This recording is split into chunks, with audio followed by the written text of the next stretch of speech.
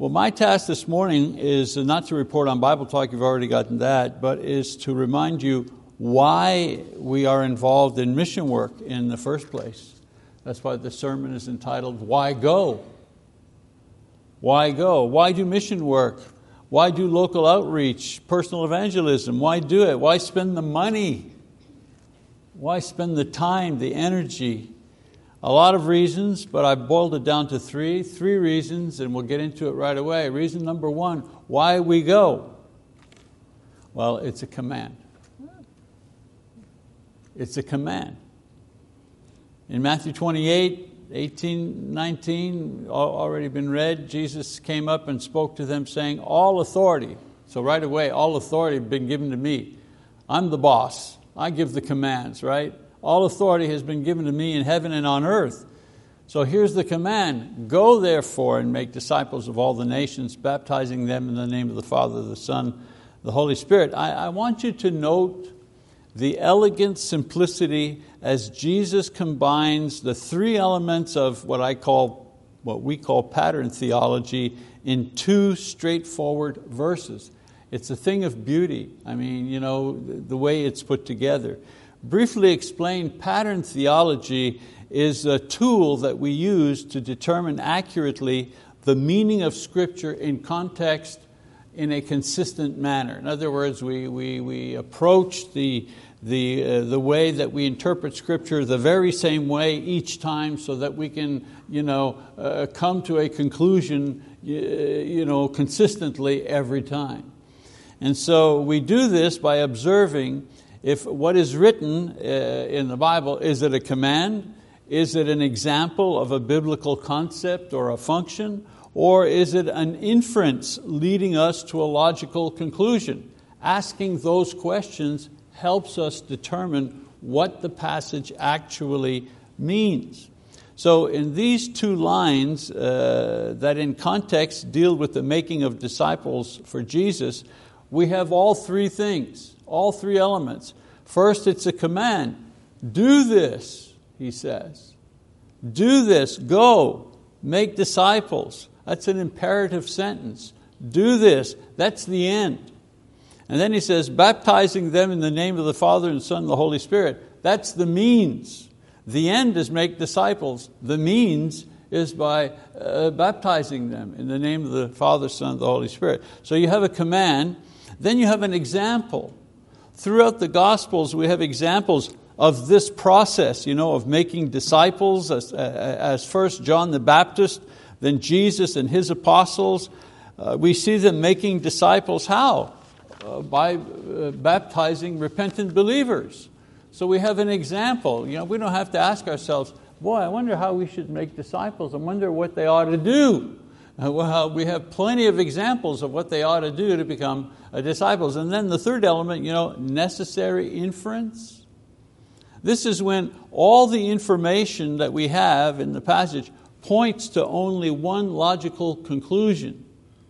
Here, when you put the repeated examples, people being baptized in order to become disciples, and the direct command, go and make disciples by baptizing them, in the name of the Father, the Son, and the Holy Spirit, what happens?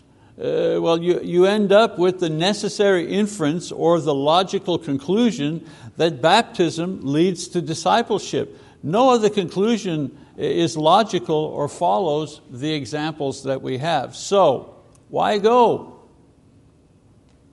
Well, number one reason, Jesus commands us to make disciples. Just as He commands us to love one another, just as He commands us to forgive our enemies, or have mercy on the less fortunate, or to be pure sexually. We're commanded to do those things. Well, mission work is a command to the church. So why do we go? Because it's a command from Jesus, that's why. Number two, why go? Well, because people are really lost. Really, they're lost. I remember when I realized I had to leave everything and go preach the gospel. I remember the moment. I hadn't been a Christian for very long, and I was on a noisy subway car. Exactly, maybe not this subway car, but one exactly like it, because it's a picture of a subway car in in Montreal, and I was on a subway car. I see where the guy is, I think it's a guy, yeah, a guy in the black there, he's got his arm over like this, and there were two girls sitting right next to me, because it's pretty cramped in those things. So like I say, I hadn't been a Christian very long, and I was on a noisy subway car in Montreal, and two girls sitting in front of me were talking over the noise. So I could hear their conversation quite clearly. I mean, they were right next to me. I couldn't help not hearing what they said. And they were talking about, which nightclub they were going to go to that weekend. Well, which club we're going to go dance at this weekend, yada, yada. And their boyfriends, and are they going to bring their boyfriends, or are they going to go by themselves, And one girl was discussing when her boyfriend of 1 month was going to move in with her. We've been dating a month. I think it's time for him to move in, and they were discussing the wisdom of that. Imagine the wisdom of that, of having that old boy move in after a month. And the other girl was saying, the bad luck that she had, because she had to kick her boyfriend out, but she was on the hunt for another live-in boyfriend. And it hit me at that moment, this girl is lost. She is lost. She doesn't have a clue about what life is really about. And this is when I seriously began to think about, becoming a preacher.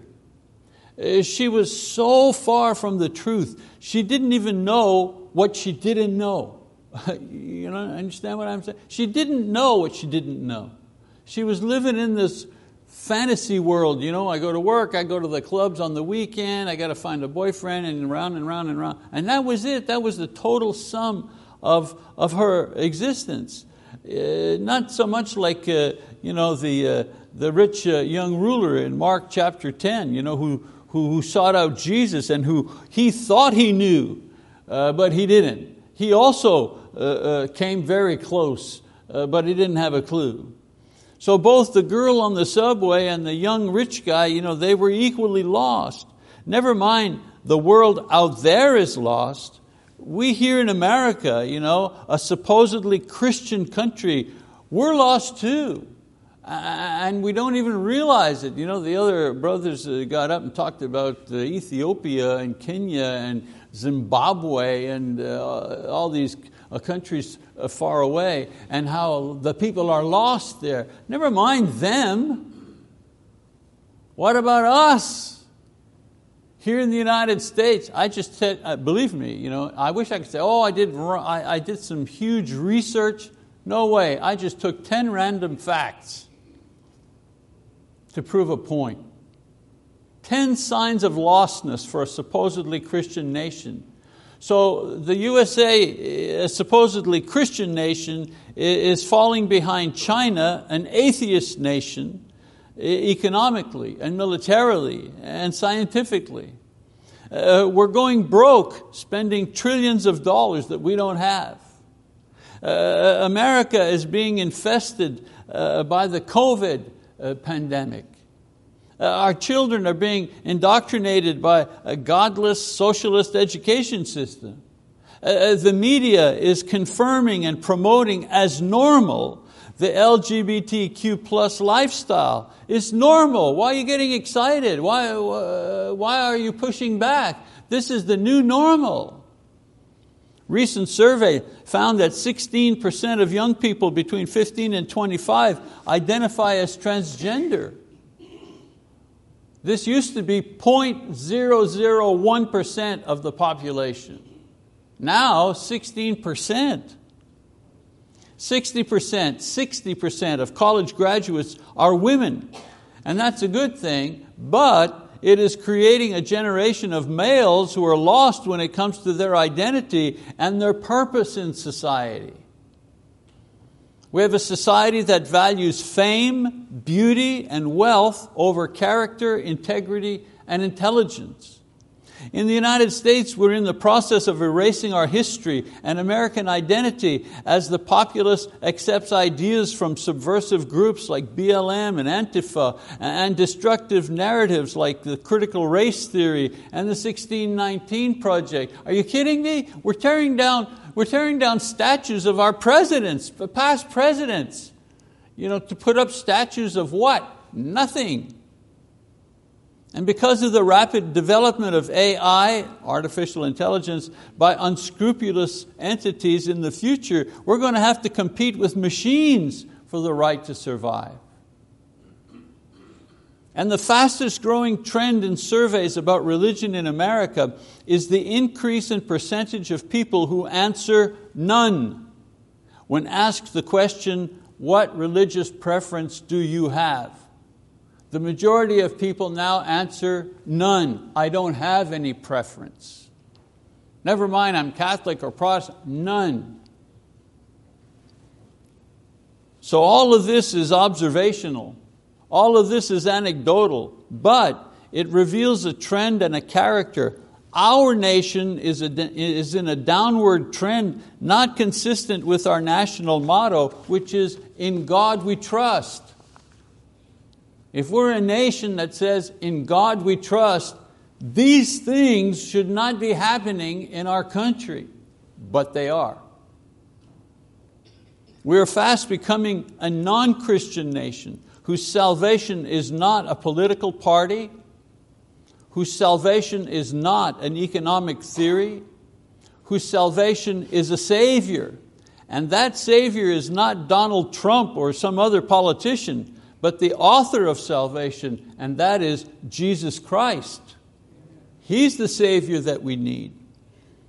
I mentioned 10 national crises, but I could have focused on individual failings like moral failure and unfaithfulness and disobedience, as well as pride and greed and lust and all the sins that send the soul to hell. The nation is in trouble, yes, but the saving of the nation takes place one citizen at a time. One citizen at a time. So, why go? Because we have the meta solution that both heals the individual of sin and transforms a society into a people who turn to God for help in times of crisis. You ask yourself, boy, how do we turn our society around? I keep hearing people saying, we've gone so far. We have transsexual, men dressing as women, going into kindergartens, reading stories to little children. Why do that? Well, simply to desensitize children to this phenomenon. And older people say, well, I can't imagine how we can go back. How do we go back? One of these days, perhaps someone who's openly gay will become the president. How do we come back from something like that? Well, I'll tell you how we turn society around. We turn society around with revival, not revolution. Revival, not revolution. Only Christ can save us as a nation. Only Christ can save us as an individual. Why go? One more reason.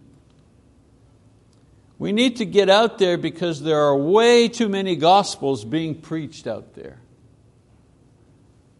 The problem is not the gospel isn't being preached out there. The problem is there's way too many gospels being preached out there. Does anybody here listen to Christian radio? Anybody? Anybody listen to Christian radio? I do in the car, You listen to Christian radio. Have you actually heard what is spoken from the pulpits of the largest churches in the world?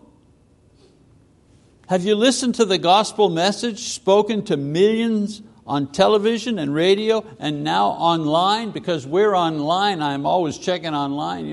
I'm watching what other guys are doing. I want to see what are they doing, because I want to see compared to what we're doing. And I listen to what they're saying. I don't have the time to describe all the variations, but I can summarize the two largest groups and what they preach as the gospel. Okay? Very quickly. So we have the Roman Catholics and the gospel. Roman Catholics, of course, identify as Christians. They teach that you are born with inherited sin called original sin, which is eliminated based on the faith of your parents or your godparents, who bring their babies to be baptized, sprinkled by a parish priest. And then later on, when the child is 10 or 12 years old, he or she goes through a ceremony called confirmation, where another Catholic clergyman, this time a bishop, touches the young person's forehead or cheek, which they call the laying on of hands, so that the young person can now receive the Holy Spirit. So when they're babies, they're baptized based on the faith of their parents, and then when they're 12 years old, they receive the Holy Spirit based on the laying on of hands of a clergyman. And then attending confession and going to Mass and communion at least once per year at Easter maintains your place on the church rolls. You know my history, and you know my dad, his history. He was a bookie for the mob, and yet he went to Mass once a year at Easter time. Of course, Catholics do many good works of charity, to be fair. They operate orphanages and hospitals. They have been leaders of the pro-life movement. However, their preaching and the follow-through of the gospel itself is completely unbiblical, to the point that if the apostles Peter and Paul were alive today, they wouldn't even recognize it. They would be saying, "What's that? What are they doing?" And then we have general Protestantism. This includes, mainline denominations as well as evangelicals and Baptists, our friends across the street, charismatics. There are many differences in organization and practice between these groups, but they preach a similar message when it comes to the gospel. I know this because I listen to their different preachers, and I wait for the money shot, at the end of their sermon is going to be the invitation to be saved. So I'm listening to see, what are they saying?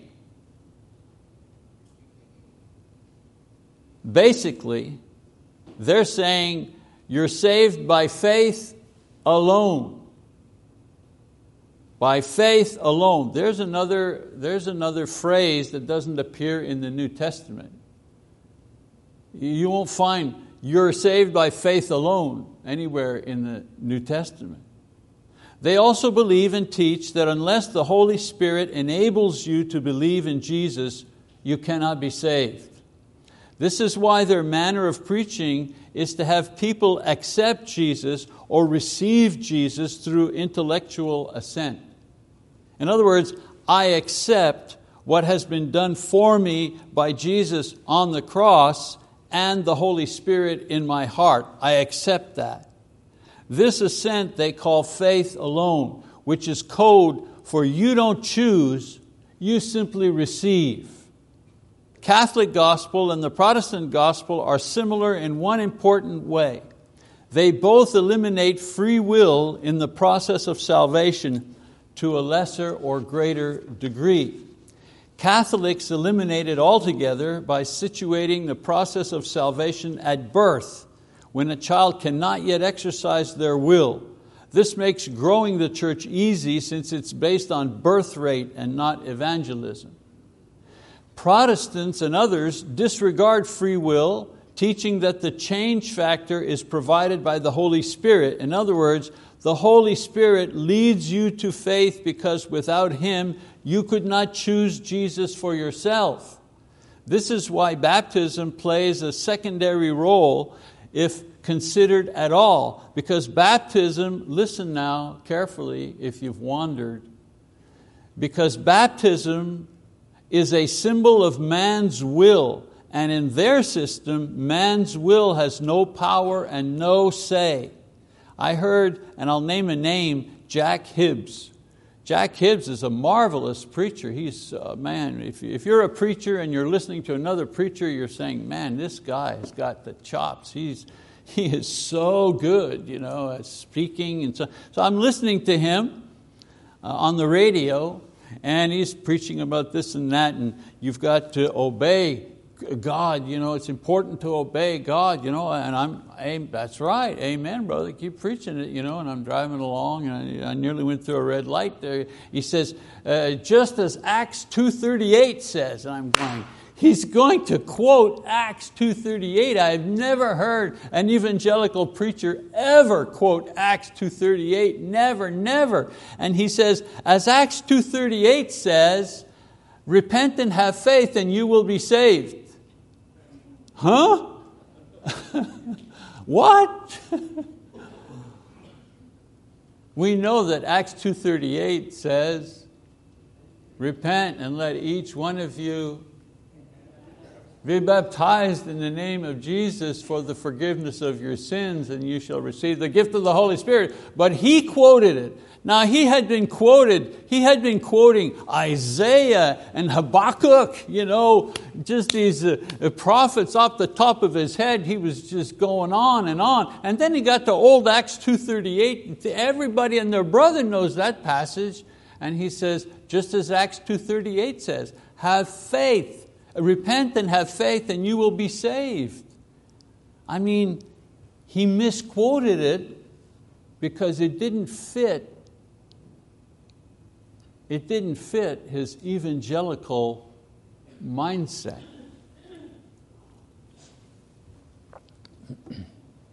So this brings us to the churches of Christ and how we are different. Not just that we don't use instruments or we practice male spiritual leadership in our churches. These are different, but this is not the crucial difference. If I hear one more time, believe me, if I hear, tell me, you're here, please don't ever say this to me again. If I hear one more time somebody say, the difference between us and our Baptist friends across the street, they use a piano and we don't. That's it. Everything else is the same. They actually excuse themselves from not attending worship with the church, and instead go to an evangelical or a community church, and they say it's all the same. The only difference is, they have a band, but other than that, it's not a big deal. Boy, that is so wrong. It is so wrong. The important difference or advantages between us and them is that in our preaching of the gospel, man's free will plays a crucial part in the process of salvation, and does so because we believe that the Bible teaches that it does. That's the difference. Yes, Jesus died to pay the moral debt for sin for all men, and yes, the Holy Spirit works to bring men face to face with the gospel. But in the end, each person must choose to believe and express that faith in obedience or not. Why? Because God made man in His image, and one feature of the divine image is absolute free will. God's absolute free will led Him to create mankind with the same absolute free will. This means that God created a being that had the power to reject Him if He chose to do so. Because absolute free will enables you to say no to God. That's a scary thought, but true.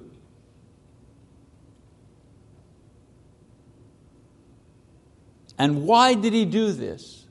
Why did God give man absolute free will? This like nuclear option. Why did He do that? He did that because this was the only way to bring into existence a being who could and would genuinely love God. Because without free will, it is not possible to love God or worship Him. You can't do it. On the other hand, God's absolute free will also permits Him to bless with eternal life those who choose to believe in Him and reject those who reject Him. You see, free will cuts both ways. Now, lest we leave here thinking everybody else is wrong and we are right, because that's not so, I want to point out a serious mistake that we in the Church of Christ make in our proclamation of the gospel, and I mentioned it in my class. In simple terms, we preach the response to the gospel as the gospel itself. Here's what I mean by this. When you ask someone in the Church of Christ, what is the plan of salvation?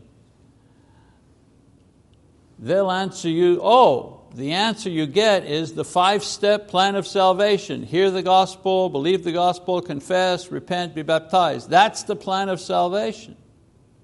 I have seen this plan of salvation on billboards, tracts. I've heard countless sermons and soul-winning seminars promote these 5 steps as God's plan to save man. No wonder we're often accused of legalism. This is not the plan of salvation. This is man's response to God's plan of salvation. These are expressions of faith.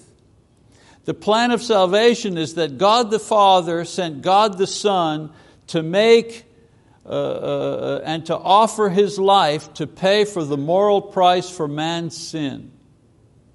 The plan to save man was called vicarious atonement, a scripture. In Him we have redemption through His blood, the forgiveness of our trespasses according to the riches of His grace, which He lavished on us. There's God's free will saving us. And then in Romans 5, for while we were still helpless the right time, Christ died for the ungodly. For one will hardly die for a righteous man, though perhaps for the good man someone would dare to die. But God demonstrates His own love toward us in that while we were yet sinners, Christ died for us.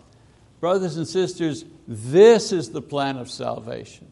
While we were sinners, while we were helpless, God sent His Son to take our place, to take the punishment for sins from us. Brothers and sisters, as I said, this is the plan. This is the gospel. This is the good news. Now, once we believe as true this good news, our response of faith is to repent of our sins and confess Christ and be baptized. Acts 2:38. You see, there's no good news in confessing Jesus or repenting or being baptized. You could convince me that I have to do this, but there's no glad tidings here. These are things to do. This is legalism in its purest form. Do this and you get that. The change we have to make is that we need to preach the gospel. Jesus died for your sins so you don't have to suffer condemnation and death for your spirit. Hallelujah! Hallelujah! That's good news for me personally because I'm a sinner. What do I do now? For those of you who have had abortions, I won't ask for names, but for those of you who have had abortions, for those of you who have paid someone to have an abortion, exactly how are you going to fix that? Exactly how are you going to repent from that? Exactly what are you going to do to make that right? Those of you who have cheated on your spouses, how are you going to fix that? How are you going to make that right? Those of you who have lied to your children, about what you have done and who you are. How are you going to fix that? How are you going to go back and make that right? You're not. You can't. What's the good news? The good news is that by His death on the cross, Jesus eliminates the punishment for that abortion you had, for that adultery you had, for that divorce you had, for that murder you did, for that whatever you did. His death on the cross wipes it away forever and allows you to come before God as a clean and righteous being. That's the good news. I want to hear that news, because if somebody tells me that news, right, I'm going to say, wonderful, what do I do now? Oh, okay. Well, if you believe that good news, then repent and be baptized. Now it all makes sense to me. Now it all makes sense. So let's remember. First, let's make sure we preach the gospel message, because it's the power of God unto salvation. It's what pierces the heart. It's what makes people want to respond to God. And then second, then let's explain the response of faith, because repentance and baptism have been the proper biblical response of obedient faith, beginning with John the Baptist through Jesus and His apostles to this very day and to the very end of the world when Jesus will return. The 10 examples of believers being baptized in the book of Acts trumps any arguments that baptism is not important for salvation. Anybody says to you, baptism is not really important, not really necessary, you tell them, well, how come there are 10 examples of it in the book of Acts alone? Sinners who have learned the gospel immediately are baptized. When God tells you one thing one time, it's enough one time. But if He tells you twice, you better pay attention. If He tells you 3 times, then He's really serious. But if He tells you 10 times, in Jewish numerology, 10 is the perfect number. It's the mature number. It can't get any better. If He tells you the same thing 10 times, then you can be absolutely positive about what you are to do or what you need to do. So very quickly, why go? Why organize local evangelism? Why send a missionary? Why spend the money to send others? Why remind everybody on the regular basis that mission work is important? It's worth the time. The answer, why go? 3 main reasons. God strongly commands it. It's hard to read the New Testament and not notice that it's important to preach the gospel. Number 2, the world is lost and will suffer because of it.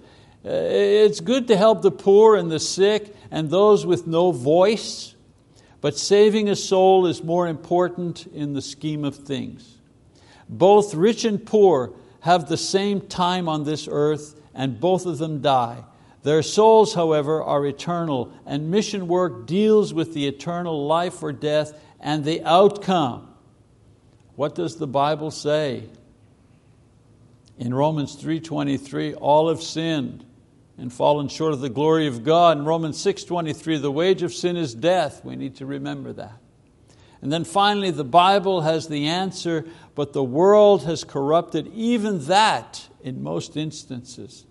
If we're so sure that we have the truth correctly discerned, then it's a sin if we don't proclaim it far and wide. And so once we answer the question, why go? We each as Christians and collectively as the church must answer the question, who will go? And I invite this congregation to seek out those who will say, here I am, Lord, send me. Are you one of those? The Lord pulling on you to give Him the answer, here I am, Lord, send me. Are you saying to you, but I'm just a young person, what could I do? The Lord calls the young and the old to do His will. And so I close out this lesson by asking those who have not yet decided to obey the gospel and to exercise your free will this morning by choosing to express your faith in Jesus Christ by repenting of your sins and being immersed in water. That's what baptism is. And to do so without further delay. Like I said, in the book of Acts alone, there are 10 examples of people doing it. You simply are following what the Bible says.